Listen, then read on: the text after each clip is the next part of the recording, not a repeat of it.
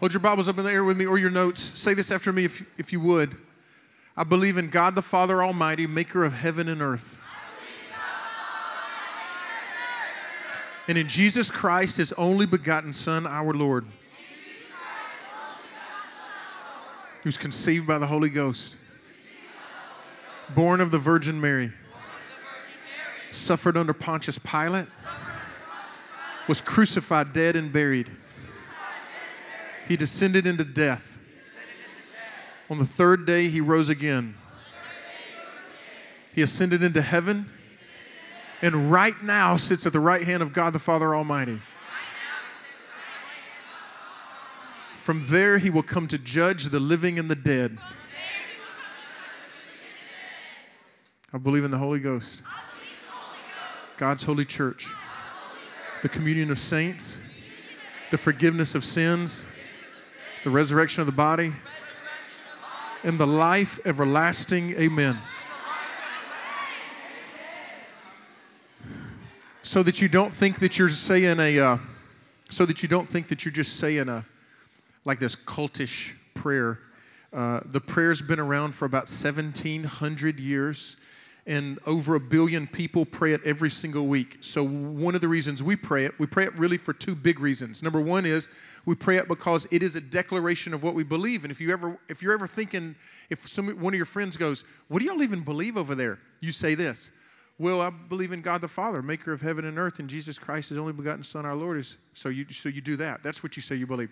The second thing that we do is it reminds us that we're part of a larger community. A community that is somewhere around 2.2 billion people on the earth. And we worship Jesus Christ, and so that's why we do that, to remind ourselves we're part of a large community. When we worship tonight, when we lifted our hands and we sang, we weren't doing that by ourselves. We were singing with millions and millions and millions and millions of people around the world that were singing at the same time we were, which is exciting to think about. And we weren't singing, and all of us, millions of people, weren't singing by ourselves, but we were joining in the angelic and the created chorus of the universe. The stars that spin and shine, and the animals that run and flap and swim, and the trees and the flowers that bloom are all singing and declaring the glory of God. And you stand and sing and you worship and you join in that chorus. And that's what we do. So tonight we're in the middle of our series 2 by 2. I want to make sure that you understand what 2 by 2 means. What 2 by 2 is it is a strategy. It's a strategy to give you an opportunity to bring someone closer to Jesus. Now I want to be very clear. Salvation is the process by which we come closer to Jesus. I believe with all of my heart that Jesus is the only hope for the world, that the world goes to hell without Jesus. And I'm not talking about hell like this place that we're scared of to go when we die, that's got fire and demons and all that kind of stuff. Forget all of that. I'm talking about hell that is a world filled with violence and greed and selfishness, a world that's filled with abuse and those people that would manipulate and exploit other people. That's what hell I'm talking about. And without Jesus, our world goes to hell. Our world is hell. And our world continues to bring hell. And so what Jesus does is it gives us this challenge to live another way. And so what 2 by 2 is it's a strategy for you to bring people to Jesus. You have friends that are living in hell. You don't know it because they have this mask that so many of us, some of you do know it. You see your friends and they'll tell you, "I'm struggling. I'm having a hard time. I'm living in depression. I'm living with strife or stress or struggle." Some of your friends will be open to say that, but many of you have friends that are not going to be open to say it. And there's this internal struggle, this internal hell that goes on inside of them, and you have the answer. And Jesus is the hope of the world, but even more important for us today, Jesus is the only hope for your friend. And so when we talk about salvation, all we're saying is 2 by 2 is this partnership that me and Carson, we decide that we're going to be partners. We're two, and we're going to pray for two people. And we're going to do acts of kindness for two people, and we're going to invite two people, and we're going to try to draw them closer to Jesus. That's what two is. 2 by 2 is. So tonight I want to look at, so the strategy is prayer, kindness, invitation. And so tonight I want to look at the kindness part. If you look with me in your Bibles at Luke chapter 19, a fun little story about Zacchaeus, a wee little man. It says Luke chapter 19, if you'll look with me, if you've got your Bibles or if you've got your notes, either one of them will work. Got them on both of them. Luke chapter 19, it says, Jesus entered Jericho and was passing through. A man was there by the name of Zacchaeus, and he was a chief tax collector and was wealthy. He wanted to see who this Jesus was, but because he was short, he could not see over the crowd, so he ran ahead, climbed a sycamore fig tree to see him, since Jesus was coming that way. When Jesus reached the spot, he looked up and said to him, Zacchaeus, come down out of the tree. I have to come stay at your house today. What Jesus just did is he invited himself over to Zacchaeus for dinner. Anybody ever had somebody invite themselves over to your house to eat? You wonder, that's kind of imposing, right? That's a little bit rude. Jesus does it to Zacchaeus. Zacchaeus, get out of the tree. Stop staring at me. I'm coming to your house to eat. Now, in this day, what you need to understand is one of the most important moments you can have with somebody is sharing a meal. And I would argue one of the most important moments that you can have with someone today is sharing a meal. I've said it 100 times. I'll keep saying it.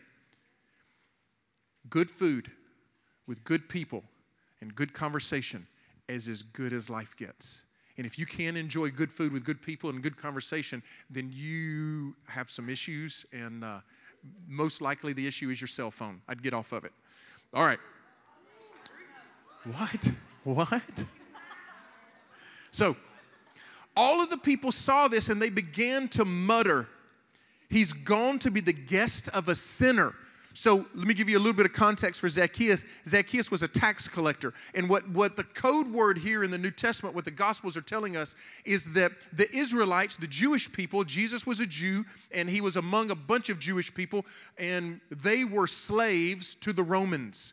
So, Jesus was a slave. They were slaves to the Romans. And what happened is the Romans had come and said, we're going to tax our subjects. We're going to tax our slaves. We're going to let them work, and then we're going to tax them. We're going to tax them big time. And what they wanted to do is they said, well, we don't want to waste our people to tax them. So they went around and recruited other Jewish people to be tax collectors. If you were recruited to be a tax collector, what you would do is you would go take up taxes. But what all tax collectors were known to do is they would come in, and they would say, for instance, they would look at Kira and say Kira owed the Romans $10.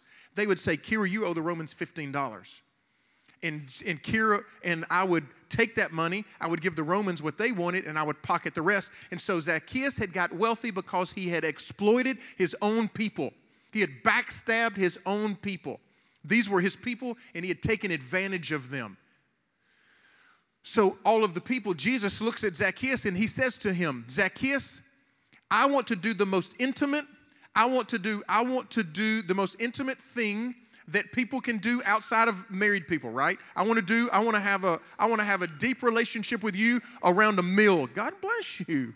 I want to have a relationship with you around a meal today. It's the most important thing you can do with somebody. He said, I want to have good food with good people and have good conversation because that's as good as life gets. And all of the people went, with Zacchaeus? He's a traitor. They were upset. But Zacchaeus stood up and said to the Lord, look, Lord, here and now I give half my possessions to the poor. And if I've cheated anybody out of anything, I will pay back 4 times the amount. Jesus said to him, today salvation has come to this house because this man too is a son of Abraham, for the Son of Man came to seek and to save the lost. 3 quick points. Number first one is this. Number 1 is this. Your past and your reputation matter. So what is it that Zacchaeus is attracted to if not for Jesus' reputation? He hears that Jesus is coming to town, and he climbs up in a tree and he says, I want to see what's going on with this guy. What's happening with this person? Why are people so excited to see him? Why are people so excited to hear what he has to say? Why am I hearing these rumors that when people get around Jesus, their lives change? And so Zacchaeus says, I got to see him, because Jesus' reputation mattered. I was a senior in high school, and I had for some reason, there was this kid that I thought was the coolest kid in my class, and his name was Gabe. And I wanted y'all to hear my enunciation. And he was just cool, and he said, hey, man, let's hang out Friday night. And I said, look, I'm not too cool to tell you how I felt, but I felt, dang, this is kind of cool. The coolest kid in my class wants to hang out with me. And he said, let's hang out. So I said, great. So we started hanging out on Friday nights, and we would hang out on Friday nights. We would go back then, we would go cruising for girls. Look, we didn't have cell phones and stuff. You guys now cruise for girls or cruise for boys on cell phones. We cruised for boys. We didn't. We cruised for girls. We did not do that. I cruised for girls. Some people cruise for boys. I did not. I cruised for girls. Anyway. We cruise for girls. We cruise for girls on Friday nights. We cruise in cars. Like we went to go find them and look at them and talk to them in person. So we would do that every Friday night. And we had this mapped area of how we would go to find girls.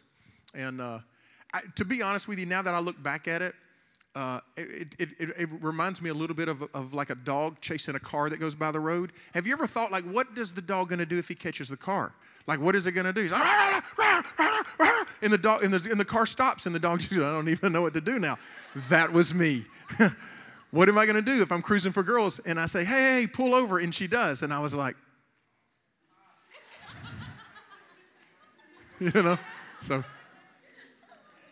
so we're cruising for girls. So in the meantime, doing all this, I had made a commitment that I was going to be a follower of Jesus Christ.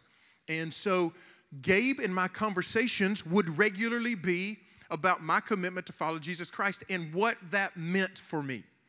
And it meant some significant things. It meant that my life was going to be lived for Jesus, not for myself. It meant that I was going to make a decision about my occupation, that I allowed God to influence, not just make a decision on whatever I thought about money and status. It also meant that there were certain habits that my friends that were doing that I wasn't going to have anything to do with.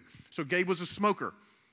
I don't know why anyone would ever smoke in life, but I get it. It happens. I don't know why anybody starts. I can promise you this. I've never met anybody that started smoking that didn't regret it years later. So Gabe was a smoker. And he said, you don't smoke, do you? I said, no. He said, you don't drink, do you? I said, no. He said, you don't smoke weed, do you? I said, no. Remember, I said, I don't smoke. He said, you don't, he said, you don't even cuss, do you? I said, no, it's just my commitment to live a life that I'm just not going to do those things. And so we're driving down the road one day, and we're talking, and just a normal Friday night cruising for girls, not sure what we're going to do if we catch one. And we're on our way home. We're on our way back home, and Gabe looks at me, random. I mean, we just been hanging, chilling, having fun. Gabe looks at me out of nowhere and goes, "You know what?" And I went, "What?" He goes, "Take these from me," and he hands me a pack of cigarettes. For a second I thought, Gabe, he says, "Throw those out the window," and I went, "Deal." I rolled it. I know y'all don't know what this means, but I did this right here. Okay, give me a second. And I threw him out the window. And he said, and then I rolled my window back up because it was cold, it was the winter. And he said, "You know what? Being around you makes me want to be a better person." No, it's not an awe moment. Like, he didn't say you have a cute puppy dog face. But there was something about, look, I don't like to tell, I like to tell stories about myself that disparage me more often but however, that was one of those moments where he said, "Man, being around you makes me want to be different. I don't want to ever smoke again." That's what he said. I don't want to ever smoke again. There's something about our reputation that matters. When you and I are known as a follower of Jesus Christ, whether you purposefully or intentionally want to share your faith, people see your faith. Faith isn't something that we just say. Faith is something that we live. And people see us, and every person in this room has a reputation. I have good news for you. The good news is this: your reputation matters, and if you don't like what your reputation is right now, you are in an absolutely perfect place to begin to change it now. The longer you wait in life, the harder it's going to be to change it. And so begin to change it now. If you say, you know what, there's some of my behavior that I know doesn't make Jesus look good. If you say, I'm a follower of Jesus, and there are things in your life that doesn't look like you follow Jesus, then you are disparaging all other Christians too. And so now is a perfect time to begin to guard your reputation, because your reputation matters. There are going to be people that if you will live a life that glorifies Jesus with your commitments and with your behavior, if you'll do that, I promise you, there will be people that will come up to you at some point in life and they will say something like this: there's something different about you, and I'm interested in what that difference is. It's going to happen to every single one of you if you'll live that life. Your reputation matters. Point number 2 is this: seemingly small actions amount to seismic shifts in salvation. I know that's some massive alliteration, right? I've said this before, so I'm going to speed past this point, but I just want you to know this basic idea. There are small things that we can do that amount to these gigantic, these large things in regarding someone's movement toward Jesus. Small things in the natural have a tendency to be giant things in the supernatural. I want to make sure you hear that, because God's kingdom is upside down, and small things that we do in the natural sometimes have a gigantic effect in the supernatural.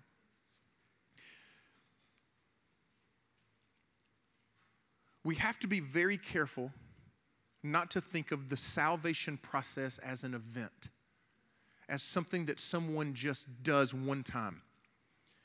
It's a process. Paul describes it this way. He says it's kind of like a farmer who plants seed. And he said some people will come along and they'll plant seed, and then other people will come along and they'll water it, and then somebody else will come along and they'll fertilize it, and then somebody else will harvest it. But all of it is the process of gardening. And you and I participate in bringing someone close to Jesus with every action that we have. So what I want to challenge you this week to do is to do something kind for someone, to live a life of kindness and hospitality, because the posture of hospitality has the ability to open up someone toward Jesus. We don't do it as like this. It's not something manipulative. I'm telling you, let's have this type of posture. But what we're doing is we are putting forth, we're trying to open a door for someone so that they will be receptive to Jesus. When I was in, you know what, I want to move fast. All right, point number 3, and I'm gonna. This is the big point that I want to make tonight. This is the big deal. Point number 3: view your gifts as missional tools. View your gifts as tools that God has given you to bring people closer to Jesus. We've got to start thinking of the things that we have as not simply items that have just fallen into our lap, but instead they have the potential to be tools that we use to draw people closer to Jesus. Your home, your car, your cell phone, your extracurricular activities are all opportunities for God to use. They're all tools that we get to use to invite people closer to Jesus. So I want to ask you some questions tonight, and I just want you to think about this. Remember, if you're a follower of Jesus, you are in relationship with the hope of the world. Without Jesus, our world goes to hell. Without Jesus, you have friends that are living in hell, and Jesus is the answer. And you have the answer. So my question to you is, your social media is a tool for the gospel. How do you use it? Your social media, what you post on Snapchat, what you ask people to send you, what you put on your Facebook. I get it. None of you have those. Kendall and I have one. So your Instagram, you don't have one either? Just me. Just me. And Natalie and Jess. All right. No, social media. How are you using it to tell other people about Jesus? But it doesn't always have to be this blatant telling other people. How are you using it to make Jesus' reputation better? Or are you using it as a tool to make Jesus' reputation worse? If you come to church on Wednesday nights and your friends know you're here, and you post things that are inappropriate and gross and crude and things that are ugly and things that are things that a Christian should not say on social media, you're using your tools as a bad steward. When you curse on social media, you're using your tools to defame Jesus' name. When you put ugly things and when you do this subtweeting type stuff, when you subtweet people, you're defaming Jesus' name. So your social media is a tool by which you can glorify and make Jesus famous, or you can make Jesus hated.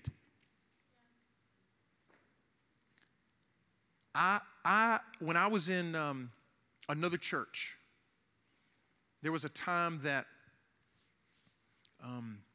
we had a kid in our youth group who was a Christian. He said he was a Christian, but he was a racist. So just to be clear, you cannot be a Christian and a racist. They don't hold hands. They don't like each other at all. And so what happened is this kid would come down on Wednesday nights and he would raise his hands and he would sing about Jesus, and then he would say ugly things about people of color. And we had a person of color that was coming to our church, and he found out, and I remember him looking at this person and saying, if this person is a Christian, and if he does this, and yet he hates people of color, then I don't want anything to do with Christianity. And so that was our social media back then. That was when I was a youth pastor back in the early 2000s. That was social media for us. But when you do things on your social media that disparage the character of Jesus, that disparage your own character, then you are disparaging the character of Jesus. So use your social media as a tool for the gospel. How do you use your money? What do you do with your money? What do you do with your money to further the gospel? Do you spend everything on yourself? Because if you spend everything on yourself, you're not a Christian. Christian has to mean something. Christian has to mean something. It can't mean I prayed a prayer. Christian has to mean I follow Jesus Christ. And Jesus spent his money to further the kingdom of God. If you are a Christian, you use your money in ways that further the reputation of God and that put Jesus in a good place, in a good light. And there's 100 million different ways to do that, not the least of which, when's the last time that you used your money to do something nice for somebody else? It's that simple. When's the last time the offering bucket came around and you put something in it? When's the last time that you did something with your money that wasn't about yourself? Your money is a tool, and you've got to start using it as this gift that you have that can put you on mission. How do you use your extracurricular activities? Are they just something that you do to add something to a resume? Or is it an extra opportunity that you have to reach someone, to talk to someone, to share the love of Jesus with someone that you wouldn't have seen any other way?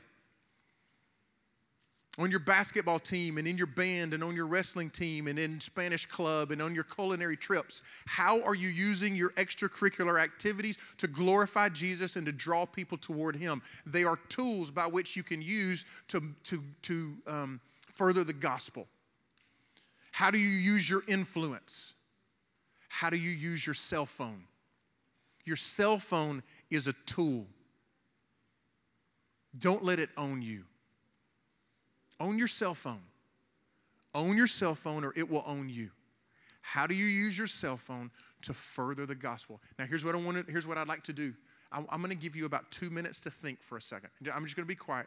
But here's what I'd love for you to do. I'd like for you to think. We probably don't have enough pens, but maybe if you've got a pen and you'll share it with the person next to you, I'd love for you to write down a way this week that you can use your tools to do an act of kindness or to do something that glorifies Jesus and opens a door for you to next week begin to invite people to Bow Smoke. I'm going to preach the gospel at Bow Smoke. October 31st, Halloween, we're going to fill this room up. Some of you are going to wear some costumes. I am not. I'm not feeling that. I'm not about that. I just don't feel like it because it takes work. But here's what I'm going to do. I'm going to stand up. I'm going to tell you, guys, listen.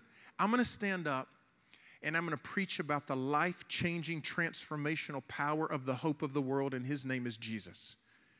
If you will bring people to this room, we will cover it in prayer, and we will preach the gospel, and we will bring people closer to Jesus. Will they pray a prayer that night? I don't care. Will they come closer to Jesus that night? Yes. That's my commitment.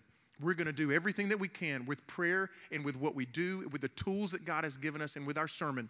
We're going to do everything that we can that night to bring people closer to Jesus. And that's all that I care about. So let's take the next 2 minutes. I'll be quiet. And I want you to write down, how am I going to use my tools? How am I going to use my social media? How am I going to use my money? How am I going to use my car? How am I going to use my extracurricular activities? How am I going to use the classes that I sit in? How am I going to use them as tools that God has given me, as opportunities that God has given me to further the kingdom and to bring people closer to Jesus? So let's don't talk, just write something down. How are you going to do it? Something tangible and something real. Not just like, don't write down, I'm going to use my cell phone. Don't write that down. Write down what you're going to do. Say this, I'm going to shoot Bobby a text tonight, and I'm going to ask him to meet me in the morning at Jack's, and I'm going to buy him a biscuit. Write something like that. Did y'all like that? All right, I'm going to be quiet for 2 minutes. Maybe.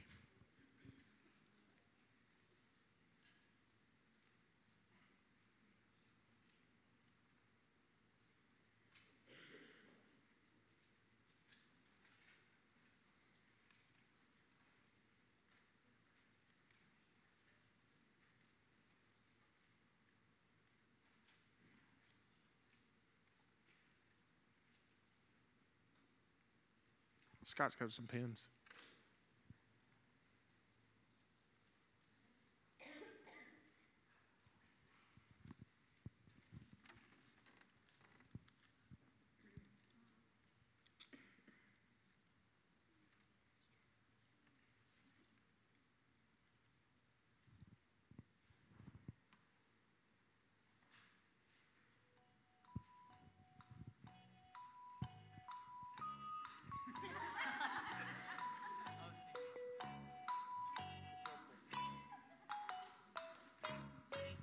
Okay.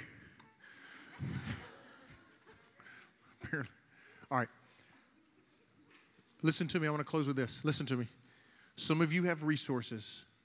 Some of you have resources. Some of you have tools. Some of you have gifts that should be used for the kingdom, that should be used for Jesus, that only you can use. You're the only person that can use it. There are people in this room.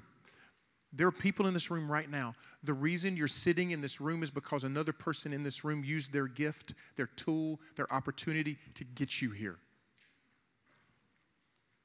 And at some point, we've got to start thinking about the stuff that matters, not just the stuff that's today. You have the hope of the world living on the inside of you. And without that hope, your friends and this world go to hell. Remember what I mean by that.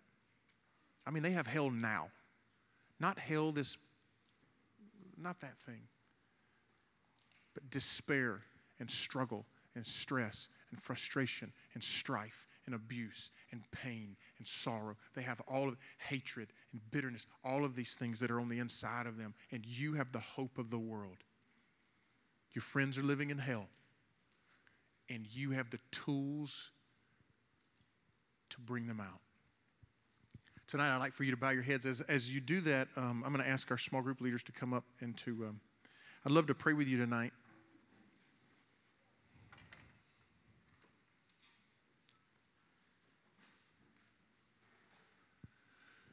Here's what I'd like to pray about tonight. A couple of things. First one is this. If you're in this room right now and you would say, Pastor Jeremy, I'm not a follower of Jesus. I want to follow Jesus. I want to make that commitment to follow Jesus. If that's you tonight, you say, I'm not a follower of Jesus. I want to do that. with nobody looking around, I'm going to ask that you lift your hand. I want to pray for you tonight. Anybody in here? It's time for me to make a decision to follow Jesus. Anybody? The second thing is this. Thank you. The second thing is this. I want to, we got a little bit extra time tonight. I'd love for you to take a minute and decide who you are going to share, who you're going to pray about, who you're going to do an act of kindness, how you're going to use a tool to share, and who you're going to invite to Bosmo. And I'd like for our leaders to pray about that with you. And I'd love for you to have a name in your mind. Who am I going to bring? I'm going to bring Bobby. I'm going to invite Susie. I'm going to invite Shirley. My guess is you don't have any friends named Shirley, but I do want you to pray about that. So tonight, when you have a name that pops into your mind, I'd like for you to lift your hand. So I'm just going to wait a minute. When you have a name that pops into your mind, just lift, and I'm going to give you some time. When a name pops into your mind, you say, Pastor Jimmy, I'm thinking of somebody. Keep your hand up for me. I'm thinking of somebody that needs the hope of the world. And when you come up with somebody, you're like, I'm going to invite them to Bosmo. I want you to lift your hand.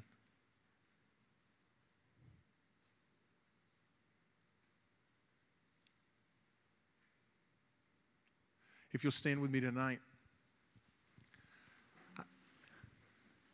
If you lifted your hand, and most of you did, Daniel's going to play something, and I'd just like for you to come down and just tell your small group leader or tell one of these other leaders that you pray with, say, I'm praying about this person, and let's just agree that God opens their heart and opens a door and encourages you, challenges you to use the gifts and the tools that you have, the opportunities that you've been afforded to bring people closer to Jesus, okay? So I'm going to begin to pray, and if you lifted your hand, go ahead and come down front. Let's pray with these guys, okay? Jesus, tonight, I believe that you want to offer hope. You want to offer hope. And there are young men and young women that have the hope of the world on the inside of them. Go ahead and begin to come. Most of you should be down here praying, okay?